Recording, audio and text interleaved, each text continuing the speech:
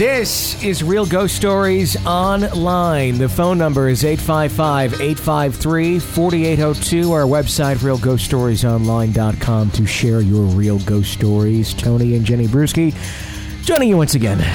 Good evening. For another episode of the program. Thank you so much for joining us. If you are a fan of the show, you've been listening for quite some time, we ask maybe you consider help supporting the show and becoming an EPP. That's an extra podcast person. Those folks get an extra podcast sent directly to them every single week. Equals about 52 extra exclusive episodes that our EPPs get every single year because they're helping support the show. It's $5 a month, and you get the free episodes and the satisfaction of knowing that you are keeping this show alive. So check it out on the website at realghoststoriesonline.com. On tonight's show, we hear of an ailing mother that communicates with her daughter through dreams and about the ghost of an obese elderly man who haunts several tenants of a rental. We'll also discuss a story of a phantom earthquake that may have been much more, and a story of meditation that goes awry. And finally, we'll share the story of a group of college kids that may have been warned of danger by a victim of a past tragedy. That and your calls all tonight on Real Ghost Stories Online. I want to start off the show tonight with a little bit of a follow-up. The other night we shared the story of someone who had talked about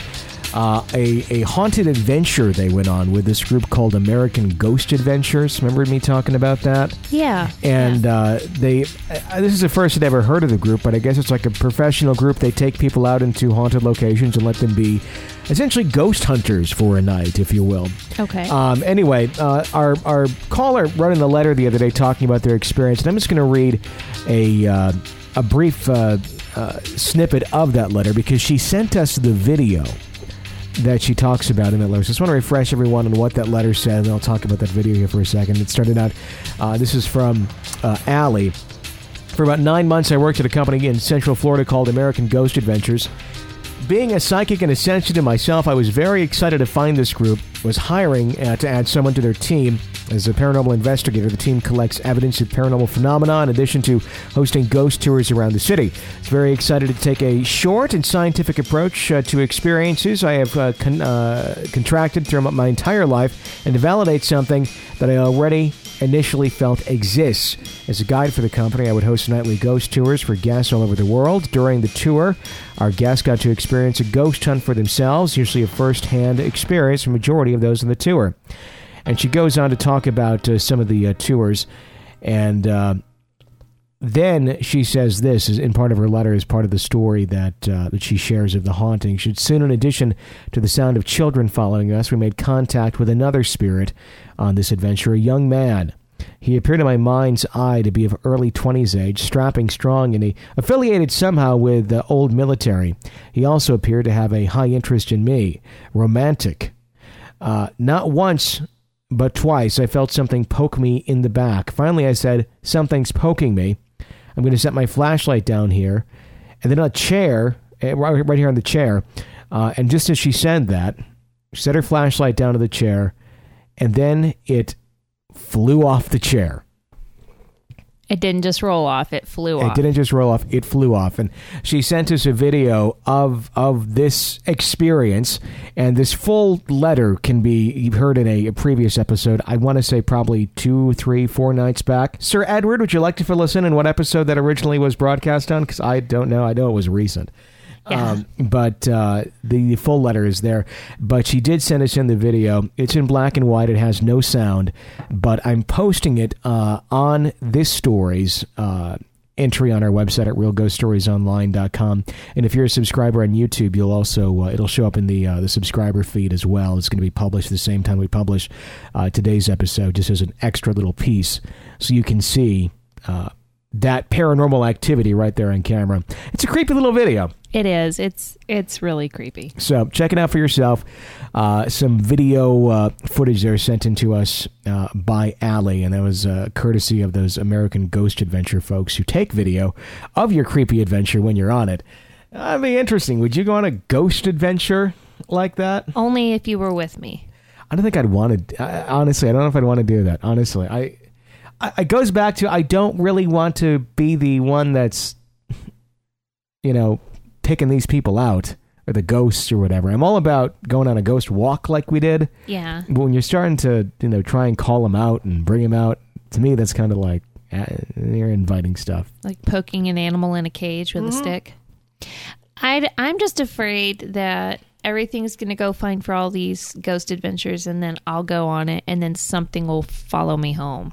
That's what I'm afraid of. Okay, Yeah. That's what I don't want to happen. I'm not really afraid of what's going to happen on the thing. Like, I don't think anybody's going to get hurt on the, Sure. ghost adventure. I don't think, I'm not afraid of being scared. I'm cool with that. I mean, and if it was just that, I'm fine with it. I'm afraid of that. I'm afraid of exactly what you just said. Okay. And that's why I'm just like, I don't know. But it's interesting that those services exist nonetheless, because that's the first I heard of it. There's probably a lot of them out there. It's a neat idea. And it's going to probably just keep growing and growing and growing, especially as more and more large abandoned buildings, like hospitals and stuff come to light. They're like, well, what are we going to do with this? You're going to get people who are going to be like, well, we'll take it over and we'll do tours. There you go. Yeah. So I guess it's a way to reconstitute buildings for something. So 855-853-4802 is our phone number to call in here to Real Ghost Stories Online. Let's go to a quick caller. Hi. Hey, Tony and Jenny. It's Lainey. I've written in before about my old house and my basement, and you guys think that I might be haunted. Well, I guess I'm going to add another thing to the list, perhaps. I'm 17 now. This happened about 2011, so when I was like 14, 15, and I still had both of my great-grandparents still alive at the time, and my great-grandma was really sick, and she was like 83, I think, and we all knew she wasn't going to live much longer, and in January 27th, I had a dream, and it was like my whole family, and we were having a party for my great-grandmother, and the number 28 showed up everywhere in my dream, and I didn't really understand it, and then January 28th came around, and I was just really nervous all day because I didn't understand why the number 28 kept coming up, and I was kind of paranoid about that all day. And so the day is coming to an end, and I'm just really excited that nothing happened. And at 8:00 p.m., my family got a phone call that my great-grandmother had passed away at 7:28 p.m., and I told my mom that, and she could not believe that I had that dream. I didn't tell her about it because I was just so worried. So yeah, that's my story. Thanks for listening. Bye.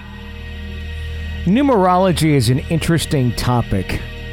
Yeah. I don't know a whole lot about it. I cannot talk educated on the subject, but it was always one of those topics that I'd always be very interested in when they would pop up, like on the old Art Bell show, when I'd be falling asleep at night listening to that. And it's one of those things that can kind of also, I think, sometimes drive you crazy, because you can look into it so much, and everything can have meaning. And some folks believe that everything has meaning when it comes to numbers. Which can also lead to being, feeling fairly crazy when you're evaluating every piece of, data and number that comes into your life as having some sort of a underhanded meaning, if you will. But have you ever had anything like that where...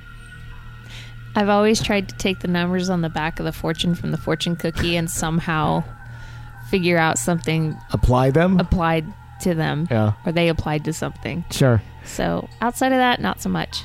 I noticed I was looking at the clock at 9/11 a lot more frequently after 9/11, but I think it was just those numbers stood out more to you than ever before. That was one of those things. Yeah. So let's go and get into one of our letters here this evening. And, of course, if you have a real ghost story, you can write into us through our website, realghoststoriesonline.com, or you can call in at 855-853-4802. Kim writes in, "Hi there, you guys. I love your show." That's it? Only 3 loves? Only 3 this time, but we'll make it 4 Maybe next time. Maybe 4? I mean, I'm kidding. I was going to call in, but as I live in Australia and have a tendency to prattle on a little, I thought it would be best to write instead. Not sure if you will ever use this, but you're welcome to if you wish. So I have a few stories. The first of which I have never thought of as an actual ghost story, but it was definitely something very real that happened to me some time ago. My mother was in the last stages of cancer, and we're nursing her at her and my father's home. All 4 children would take in turns staying over to give my dad a good night's rest. And the nights were long and often the worst times for my mother. I was around 30 at the time. My mother had finally gone off to sleep in the lounge in the special hospital-type bed we had for her. She always had to have curtains open, as she used to be up before sunrise before she had been ill. I still loved to watch it come up. I think the darkness scared her. I had a bad cough at the time, but had finally fallen asleep. I was always listening for the sound of a little bell we gave for her to call us with. She had lost her voice due to cancer. I always thought of the next 2 instances as dreams, but they felt so very real to me. Now, I think it was really my mother. The first time I woke in my bed to the spare room, to my mother standing in the doorway in her familiar and favorite dressing gown. I said to her, "How did you get out of bed? You can't walk." She said, "I heard you coughing and you woke me up." I again said, "Mom, how did you get up? This is impossible." She said to me, "I've decided I'm sick of this cancer. I'm not giving up. I'm going to fight it." Or words to that effect. The second dream, or whatever it was I had, was where I woke up. It was daylight outside. My mother was in her same dressing gown and pulling the curtains in the lounge room open. Again, I was stunned and said to her, "How did you get up, Mom?" Again, she answered me and told me that she was sick of being sick and had decided it was time to get up and out of that bed. I can still see her clear as day, standing there while her bed in that lounge was alongside her. The next few stories happened at a very old house that I and my 4 children had moved into not long after my first husband and I had separated. It was a very unhappy time in our lives, and it was a very old place. It had been split into flats. We were on the ground floor with 1 flat above and 1 very small flat to the side of us. Everyone there was in a very bad way at the time they had stayed there. My son and I would often be awoken by loud footsteps walking upstairs long after my neighbor had gone to bed. She was deaf, so she never heard a thing when we mentioned it to her. We would hear furniture being moved from one end of the house to the other. It would wake us out of a dead sleep, always at around the 2 to 3 a.m. mark. It became much worse after my neighbor moved out, and the place became vacant. We called the police several times just in case there were squatters living in the vacant flat, but each time they found nothing at all. They said that the manhole in the roof was far too high up for anyone to hide in, without a ladder or chair to help them. And each time they would check, the only chair in the house would be a long ways away from it. We would have things go missing constantly. Things that I knew I had put in a certain place, like my son's school tie, would turn up all the way on the other side of the house. I knew these things could not have been stolen, as they were only valuable to us. My youngest, who was around 5 or 6 at the time, would often tell me he could see white people outside near the old laundry at the back of my house. He would tell me they would float in and out and just go away. He casually pointed to one day as I was upstairs at my friend's back window and said, "There's one now." We both got the chills, as we could see nothing but the doorway to the laundry. My eldest son would often want to sleep in my room, but never really wanted to tell me why, other than he couldn't sleep. He now tells me that he'd be awoken to a dark entity standing in his doorway, blocking out the light. He said it would be very tall. We had 12-foot ceilings, and to block out all light behind either side of it would be very difficult. He said he would often awaken, and it would be at the foot of his bed or beside him. All of us had the worst time of our lives while we were there, including my neighbors. It was as if some dark force or presence hung over you the minute you walked inside and left you as you left.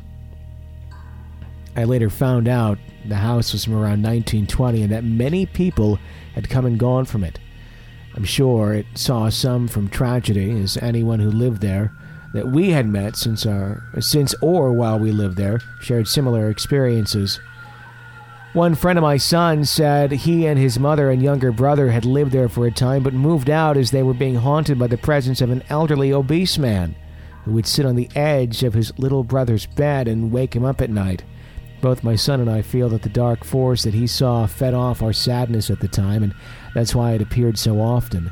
He also believes the white people, my young son mentioned, only stayed outside as perhaps they were protecting the house.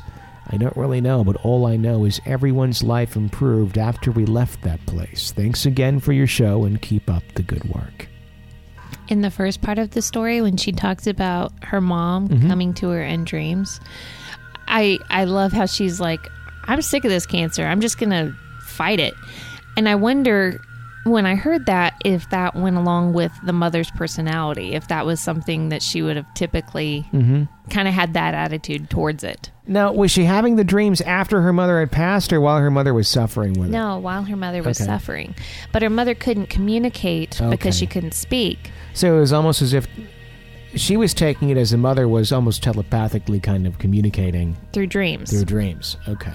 Yeah, interesting. So very interesting. I don't think we've quite had a story quite like that where the communication between the loved one that's still alive happened during dreams. No, we've had it where like the loved one was appearing in other parts of the house. Right. As a doppelganger or a, what are the other... Astral projection or things of that nature. Even one where it seemed like it was some sort of demonic entity trying to mimic the other person to fool the others.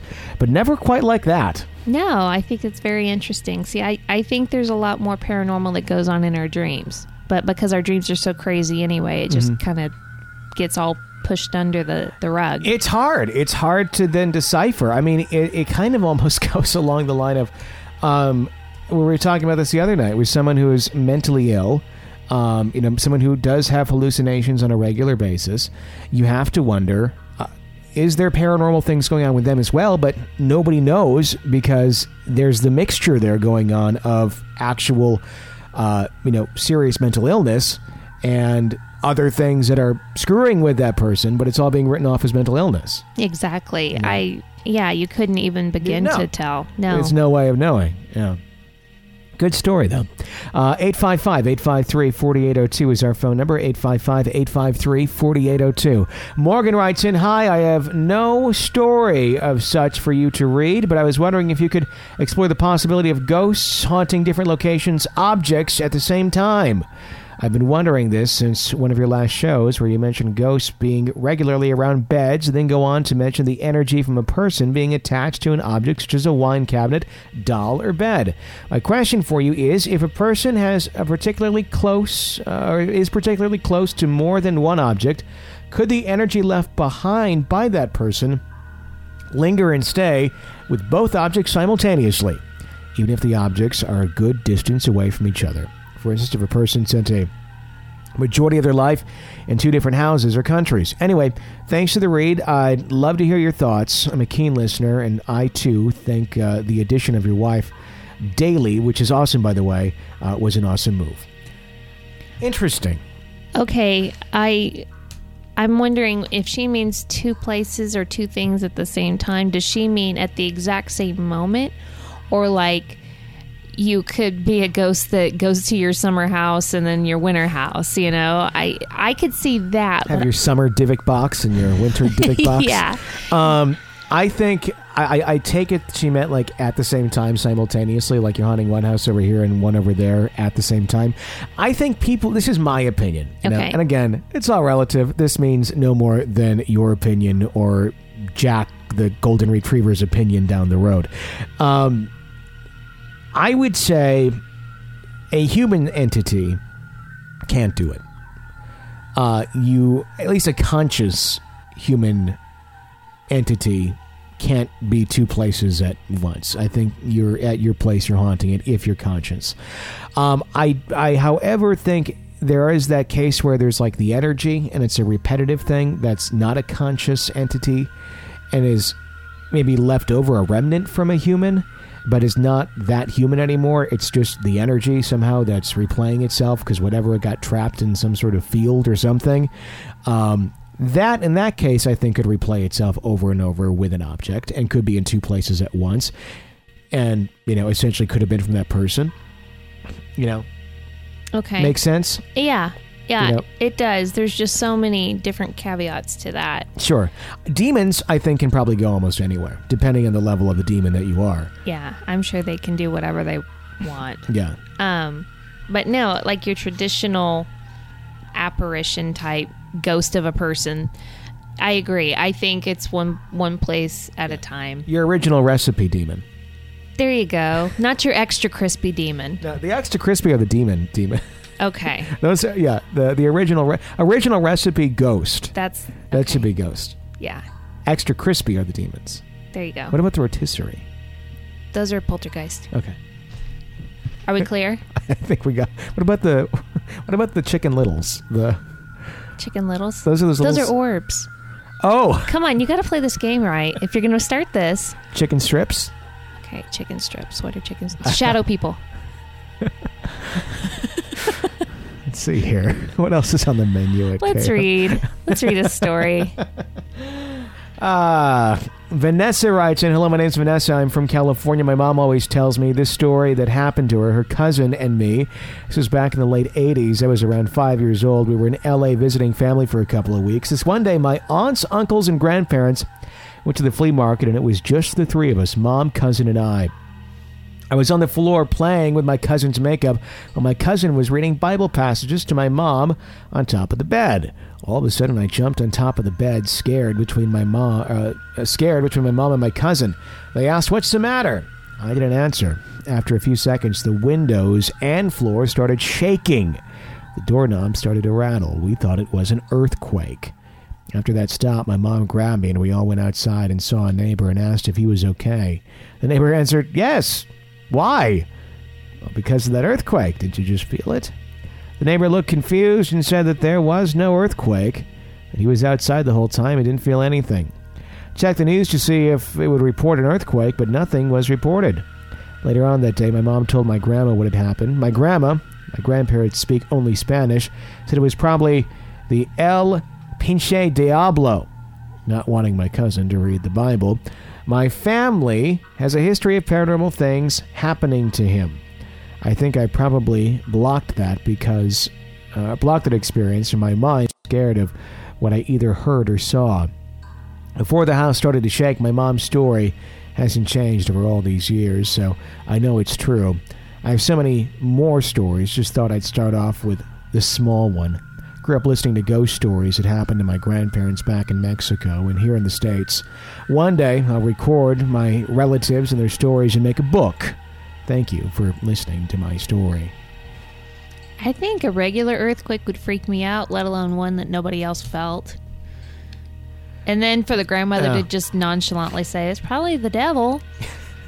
Well, it's interesting, too, that they're reading, passages from the Bible at the time, and then this happens, and there's some sort of history there. There's some sort of conjuring activity going on. Think so. Yeah, I really do. Thank you for the story. That was a very good one. We do appreciate that. 855-853-4802 is the phone number to call in to Real Ghost Stories Online. Hello. Hello, this is Chris calling from Utah. I just had two experiences that I thought I would share with everybody. The first happened when I was probably about 17. I was with a friend, and I was with a group of friends, and we were in one of their houses. If I remember right, we were the only ones in the house, and it got to the point everyone was watching a movie, fell asleep, and myself and my good friend were the only ones left awake. And as the DVD menu screen kept playing over and over, we just sat and talked, and there had been some drama, I guess, going on with another friend. So we had been talking about, this drama. And the friend whose house we were in, they constantly told us that it was haunted. And my friend and I, we always thought, they were just telling us stories, and we didn't really believe it. But like I said, everyone was asleep, and the two of us were up talking. and all of a sudden, in the middle of the night, it was, we'd been talking for probably a couple of hours at this point, and in the middle of the night, all of a sudden, from the next room over, we heard these loud scratching noises, and there was absolutely no explanation of what these noises came from. There were no pets in the house. Like I said, everyone that was in the house was in the room that we were all in. So these just loud, like on very coarse wood scratching noises coming from the room just next to us. And as I was thinking about sharing this story, I actually texted this friend of mine and I asked him, do you remember how many scratches we heard? And his response was 3.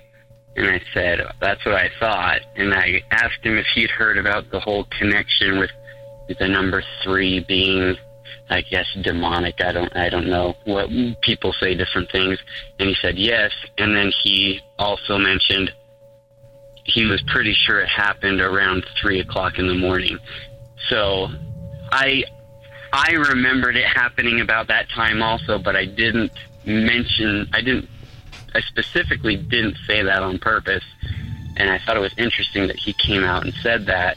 But after we heard these scratches, so we're these 17, 18-year-old boys, we're sitting on a couch. Our legs came up onto the couch and we hid under blankets, and it was probably the most pathetic sight you've ever seen. But we sat there until probably 5 or 6 in the morning. We couldn't move. I couldn't move. He actually got out and looked around a little bit. But the interesting thing was right after the scratches happened, so we're scared to death, and he says it sounded like it came from inside of those chests in the living room, and they had these large wooden chests that I don't know if they had blankets in them or something like that. But I just remember telling him to shut up after he said that he thought it sounded like it came from inside those chests. I was like, I don't want to even think about that. That's my first experience. I've only ever had 2 experiences that I can remember, I guess. So, not much has happened to me. But my second experience happened, I'm from Utah, so safe guess, I am Mormon. And most Mormon young men go on a 2-year church mission. At the age of 19, I went on a mission to the Canary Islands, which are just off the coast of Morocco. And I was you go from city to city, you spend several months in each area, and you kind of shift around. I was in my second city, and I'd been there for a few weeks, and we lived in an apartment that was built on top of a house, and this house was actually in the middle of a big construction area. They're building a big complex of what may have ended up being apartments. I'm not totally sure, but it was just all unfinished buildings, construction materials, so it was kind of a creepy area. So as we would go to our apartment, we actually had to go through these big gates, walk through this kind of creepy area, and then go into the house, walk upstairs, and there was this apartment built on top of the roof. One night, I'm not sure what time, the middle of the night, in the middle of the night, I woke up and I could hear dogs. I could hear what sounded like probably 5 or 6 dogs, and there was, the owners of the house did have a dog, so it wasn't unusual to hear that dog, but not usually at night, maybe during the day. So I heard this group of what sounded like 5 or 6 dogs, and I got up out of my bed, and I walked around the apartment, looked out the windows. I was just curious, or did some dogs sneak into this construction area? couldn't see anything. Kind of looked over the edge of the house. They had kind of a balcony that we could look over. Didn't see anything. Walked back into my room, and I laid down. And soon after I laid down, I basically felt as if someone was pushing on my face and chest into my bed. I remember feeling like the pillow and the blankets kind of rising up around the side of my head, as if I was being pushed further into the mattress. I didn't see anything. People, I've heard stories of the sleep paralysis and people saying they thought they saw something, but I just felt this pressure and had a hard time breathing.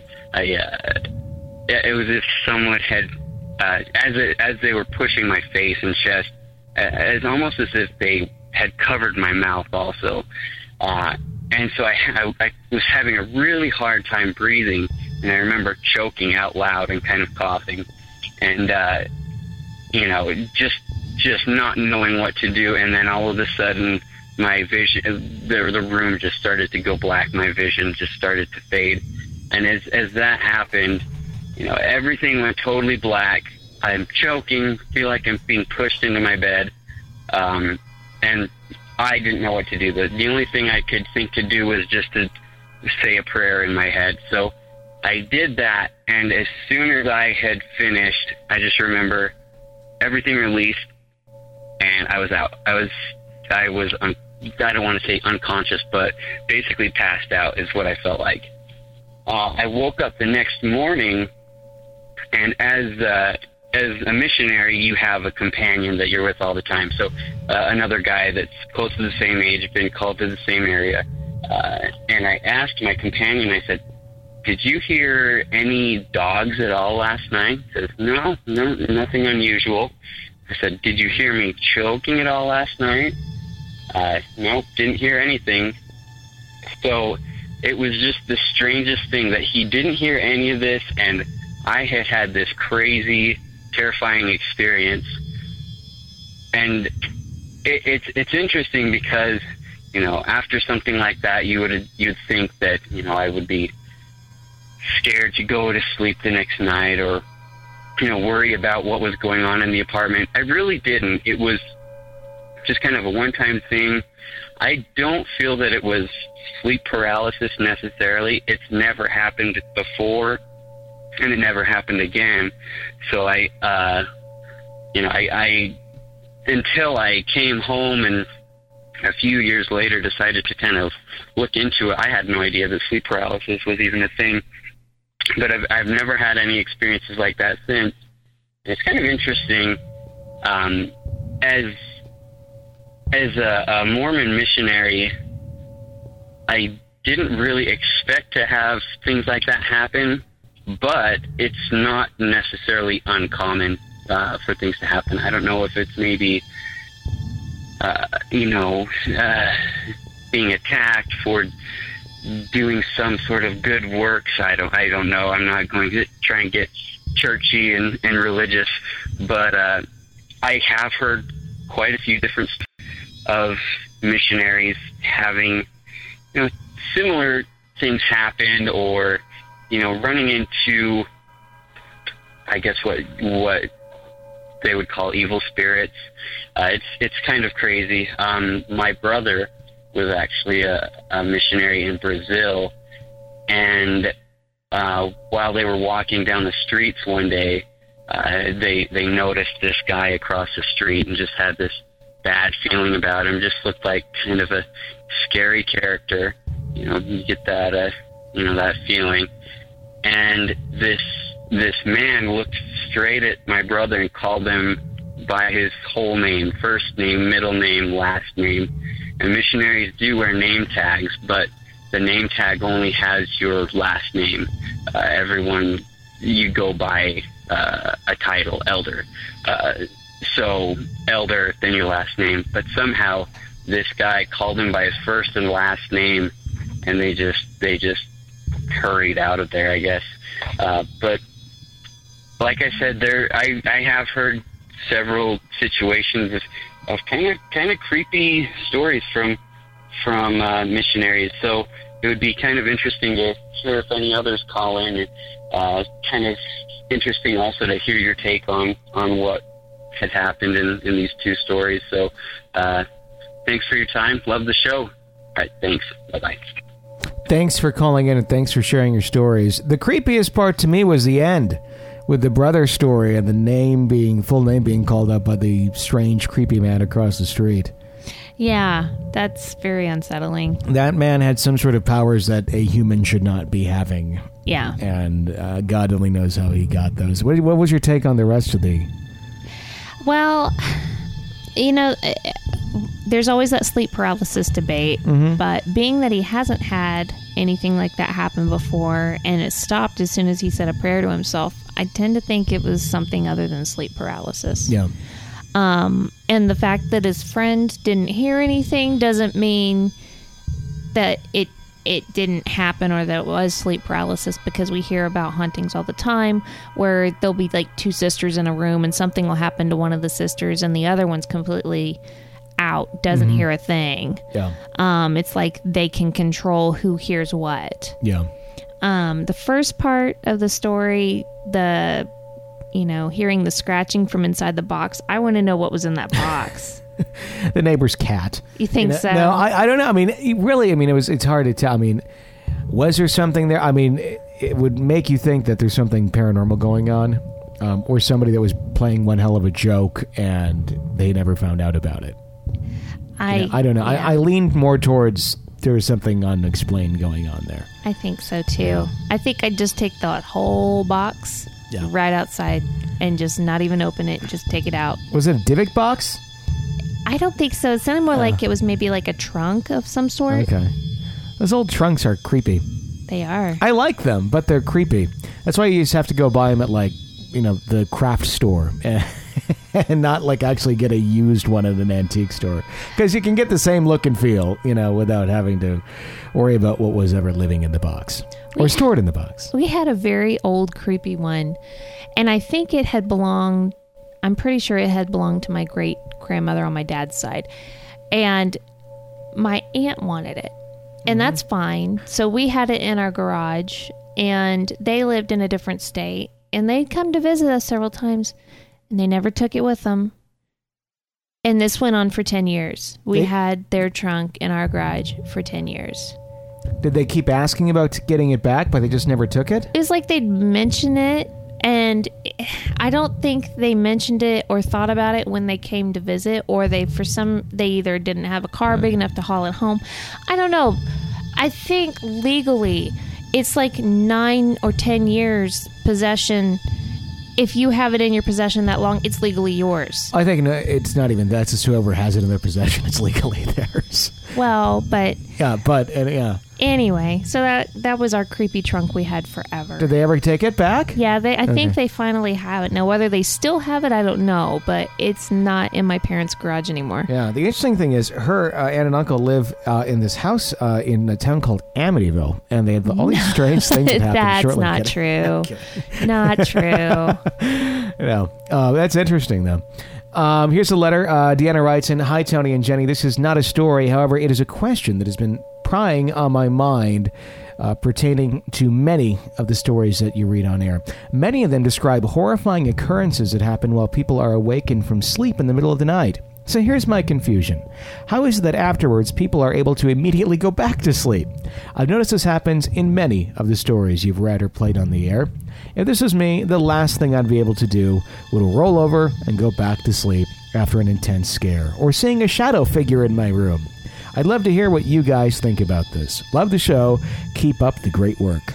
I completely agree. We have those stories where they say, well, I was able to eventually fall back asleep. That is not going to happen for me. If something happens, it's going to be like a week before I finally pass out from exhaustion, because we started watching The Conjuring downstairs for like 45 minutes, and I'm not even sure that I'm going to be able to sleep tonight. "Hey, Johnny, turn it off. Turn it off, Johnny. Turn it off." And we were watching on Voodoo, which is that's the online. We conjured it up and it started playing on our screen. No, because it kind of sounds like when I say Voodoo. Yeah. But that's one of those services where it plays it like a Netflix. We were getting ready to wrap things up, and I just thought you wanted me to turn on another show. No, I just wanted the screen to be dead. So what I have to do to do that, though, is if you have closed your app, you actually have to open another movie playing app like Netflix or Hulu and then press play on it. So it overrides what's currently playing. And that can take a couple seconds because you have to do that. You have to get it synced back to the thing. And I wasn't going quick enough, and you wanted it dead. Yeah. Yeah. So was it that scary? Because we didn't even get really far into the movie. We don't have to. Just the psychology. Yeah. That makes it a good movie. It's a good psychological. It is. And I don't know that I want to see the rest of it. No. We only got to where the doors were banging. Was that about where we were? Yeah. Right? Like nothing else. The mom didn't become possessed yet. No. That all happens. It's great fun. No, and really, that's why I said, we'll just watch the first part, because I know you don't want to see the second part. No, I don't. But hey, listen to my interview with Andrea, which is one of the girls from the movie, in one of the first episodes of our program, about 100-some episodes back, because the real story is much creepier than the movie itself. It's messed up. But anyway, let's go to another letter. Roy writes in, "Hi Tony and Jenny. Good day from down under." Is this another Australia letter? It is. I think it is. It's like Australia Day. We went out last night from Australia too, didn't we? No, last night was Georgia Day. When was I talking about the Australian beer? Okay, I think that was yesterday. We had one from Australia, but we had 3 from Georgia yesterday. Georgia, and it's all south. Way south. No, because Australia and Georgia are really close. Sure. Yeah. The logic of my 4th grade education. I graduated high school. Kind of. I did. I just didn't pay attention through all of high school. I'm a fan of your podcast from Australia. After listening to some of the amazing stories from your listeners, I feel like I need to contribute one of my own too before I moved to Australia. I was born and grew up in Indonesia for 14 years. Let me tell you, it's a very scary place to live in if you believe in paranormal activities. The country is very spiritual, and there are many people who still practice witchcraft and shamanism. The story happened back when I was about 9 years old. Our family used to train in an Indonesian traditional martial art called, I'm going to say it incorrectly, I apologize to everyone, Pencak Silat? I believe so. Okay, we'll go with that. It's deeply spiritual and involves a lot of meditation exercises. One day, we had a trip out of town to a beach called, again, I'm going to slaughter this, Pranchitritis. I'll go with that. I think so. Sounds like a disease. It does. It's a very famous beach in Indonesia, and I'm not familiar with famous Indonesian beaches, I'm sorry. Due to its legend and many paranormal activities, legend has it that a spirit queen called Nyai Loro Kadul, Queen of the South, rules the Indian Ocean, and that beach is where she would normally show herself. At midnight, a group went to the beach for a meditation exercise. It was around 10 meters away from the waterline. Because of the nature of the exercise, the kids are not allowed to join in. What's going on? What kind of exercises are we talking about here? I think it's meditation. Naked meditation. Okay. Oh, that's good. So I and the other kids stayed a bit further away as the swingers, and played in the sand. The instructions of the exercise was clear. The adults were told to imagine walking into the ocean and gather the energy in the area. So they started meditating while I played around with my friend. But after around 10 minutes, I heard noises coming from where they were meditating. When I turned around, I saw my dad being dragged into the ocean. Luckily, one of the instructors saw it. He quickly grabbed my dad and woke him up. It was really odd because everybody there was in an Indian sitting position. While being dragged, my dad's arms were stretched as if someone or something was pulling him. So they stopped everything immediately and asked my dad what happened. He said when he was imagining of walking in the ocean, he saw a dark cave. But then he said he saw some green shawls shooting out from the cave. They grabbed his arms before trying to pull him into the cave. That was a moment when he almost got dragged into the ocean. I should tell you that the Queen's favorite color is green. It's also a very sacred color there, and no one should ever wear green in the area to not anger the Queen. She's famous for kidnapping people to join her underwater kingdom. Under the sea. This is where we break into Disney. So, thank you for reading my story, and please keep up your excellent show. I didn't mean to make fun. I just, I'm hearing Underwater Kingdom Princess, and I immediately think of The Little Mermaid because I have 2 little girls. Okay. Life is better under the sea. Da-da-da-da-da-da. What do you think? I think it's pretty creepy. I think it's creepy as hell. Yeah. Can you imagine? Seeing your dad being... Okay, this is like a rare occurrence for this group that goes out there and meditates, because it sounds like if they're out there doing this fairly often, that this would happen on a semi-regular basis if everybody's out there and this is a highly paranormally active place. Well, I think it's highly paranormally active, but I don't know that it has affected this particular group. Where they're trying to murder the people at the group? Yeah. That's disturbing. I think so. Makes me think twice about any meditation. Going for a meditation with the evil sea queen? Well, let me ask you this. And I'm not at all saying, meditation's a bad thing. No. But what I am curious of is if you meditate, does that open you up to other things like in your mind? I think it just depends what you're doing. Okay, because I didn't know if that maybe made, like in this case, made him more vulnerable to something going in there and dragging him off. I think I don't know what they were doing. It sounds like they were practicing something very, very specific. I think just normal meditation that a lot of people practice where they're just, it's just at peace, just silence and, kind of zoning out, if you will, for lack of a better term of it. That, not so dangerous at all, really. But I think there are different types of everything, and there's different types of meditation, and I think a lot of them are probably just super and fine, but I think it's more so what the intent is sometimes. I wish I could meditate.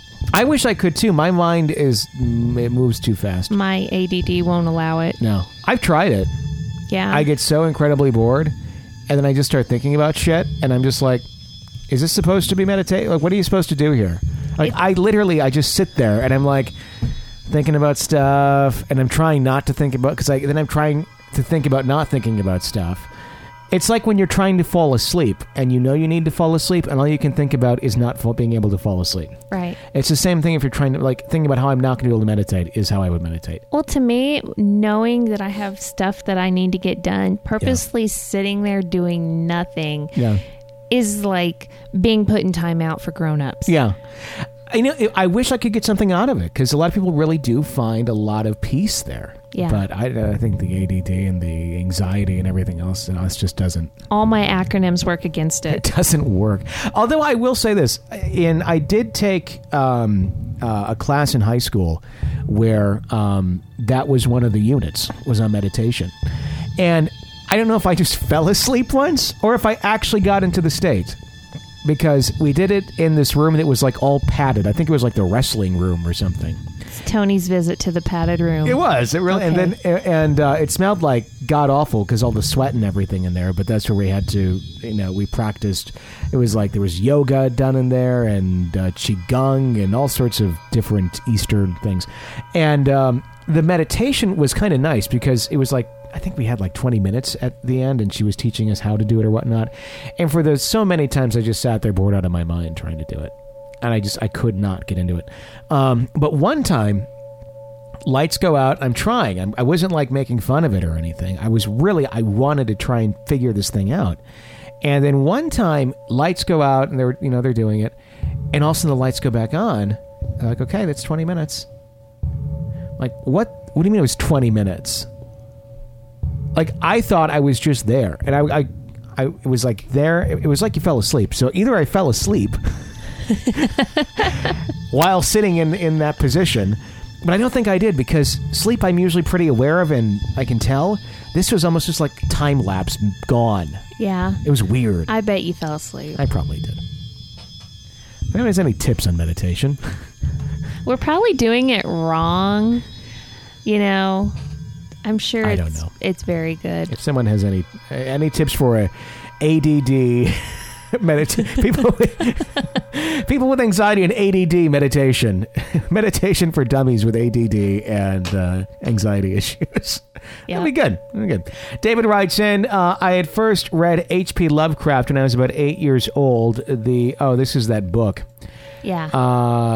That was the creation. It's essentially the opposite of the Bible. It's the satanic Bible is what it is. And the power it has, it's a power you give it. I bought the book when I found it in high school and found it to be overly stylized nonsense. I still love reading H.P. Lovecraft today, but don't make a religion out of it. I love the show, sent my personal ghost story, but H.P. Lovecraft didn't influence my situation. There is more evil in your mind than ever printed on a page. That's an interesting take on that. It is an interesting take. And I remember we had a listener that wrote in and was telling us about his experience with that and how it seemed to he narrowed down everything changing in his life to when he acquired that or read that book. I think he was more so attributing it to like the actual acquiring of the physical book, which was interesting. So that makes me wonder if it was because the book had been used a certain way or if something had attached itself to that particular copy. Yeah. And really, I think it's like the Ouija board. It's the board itself. Unless there's something attached to it, it's like a telephone. It is what it is. There's not people in a telephone. There's not people in the board. They come through by its use. Yeah. It's the same with owning a Bible. It's because you own a Bible doesn't make you a great spiritual person. In fact, there's plenty of horrible, bad things in the Bible too. That you could, stoning your children or something. You could go back and forth either way, and say this is good, this is bad. It's not the act of owning the books. It's what you're practicing out of them. The intent. Exactly. Yeah. It's the intent. It is. So, there you go. David writes in, I have a few stories, but we'll start with this one. I was around 14 years old and had a friend over for the night. We were staying up, being rowdy, when we saw what we thought was my grandmother walking by my door. We stopped and went over to look, but no one was there. I went to see if my grandmother was in bed, and there she was, sound asleep. Needless to say, we calmed down after that. This was the house that my grandfather bought, and my whole family had lived there at one time or another. And everyone had seen either a woman or a man ghost at some point. My father has seen the man walk up from the garden and right into the back of the house. And he was not alone in seeing the same thing. My 2 uncles and 3 other friends saw this at the same time. I could go on, but I'll save others for later. These are full-body ghosts that can be seen by more than one person at a time. That could be a helpful ghost if it causes your kids to calm down when they're being rowdy. It could be. Get the ones that lead them to the bathroom to brush their teeth and... Yeah. It's the tooth fairy ghost. Yeah. Really, Mommy? It's a tooth fairy. See, there it is. That would be creepy. Your child talks, because obviously, there's no tooth fairy. But what if, no, really, I saw her last night. She was in my room. We brushed our teeth together. And then you find these weird notes from the tooth fairy. So I have a question. It seems like in this case and some of the other cases, there's more than one ghost in a residence. But those ghosts are usually, it seems like they're the same kind. Like these are, the man and the woman are both full body apparitions. Mm-hmm. I just find that interesting that they they take on the same type of form close together. I know that's not always the case, but, Maybe they're haunting together. Maybe. Maybe they had it in their wedding vows that they would haunt their family for the rest of their lives. I should have known 4 years ago that was a sign of what we would be doing today. No idea. No. I don't either. I wasn't doing the show back then. No, but lo and behold. There you go. Amanda writes in, Hi, Tony and Jenny. I listen to your show every day at work. In the last episode, or an episode a while back, I heard you talking about how you have since been saying 9/11 on the clock. I mentioned that earlier today. since the 9/11 attack. You're not alone. My great-grandmother died on 9/11, 2 hours before the first plane hit the Twin Towers. I was only 11, and it didn't really hit me. I was more concerned about my great-grandmother's death. Well, ever since that day, I have seen 9/11 twice a day, every day. One time in college, I was going to try and sleep in. I was dreaming, and all of a sudden, my great-grandmother came into my dream, got up in my face, and yelled, "It's time to wake up!" When I opened my eyes, the first thing I saw on the clock, I had more stories of my great-grandmother interfering. I don't like to say she's haunting since she's welcome, as well as her daughter and my great-aunt.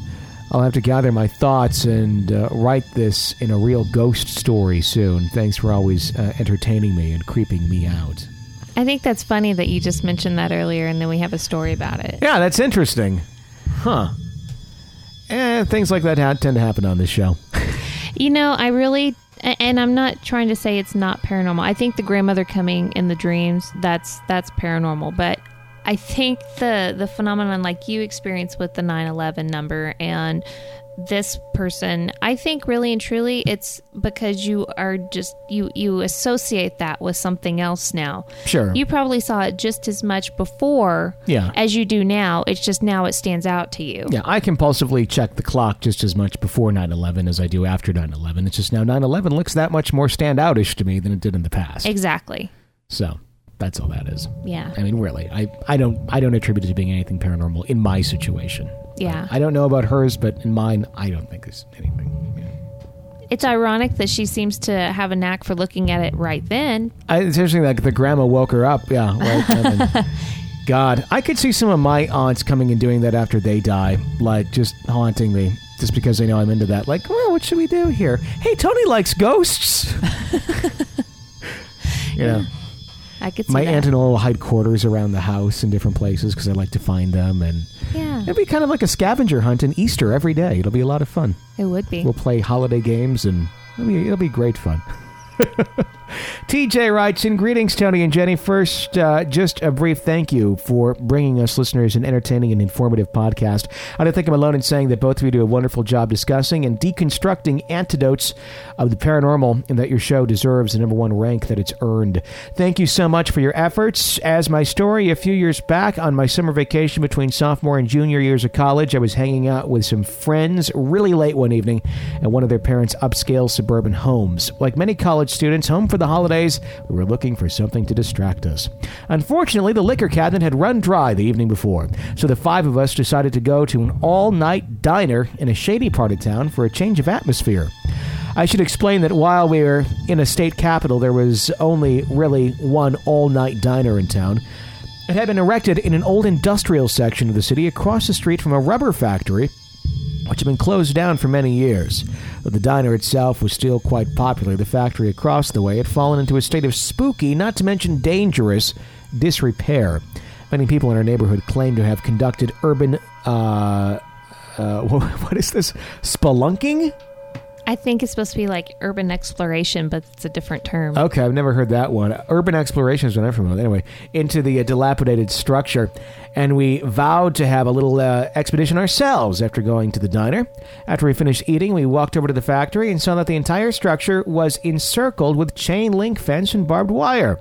The only section, which looked like it might provide access, ran along an old train track overpass which had fallen out of use of the factory. Being the silly college kids we were, we decided to try to enter via the ingress, which was itself about a block and a half away from the restaurant parking lot. We approached not 20 feet before my best friend and I were heading up the group, noticed what looked like a young woman sitting on the train tracks near where we wanted to enter. There was something not quite natural about the way she was moving, so I voiced my apprehensions that we should not proceed further. Everyone else saw her and didn't argue. But as soon as we walked back to the diner parking lot, she was gone.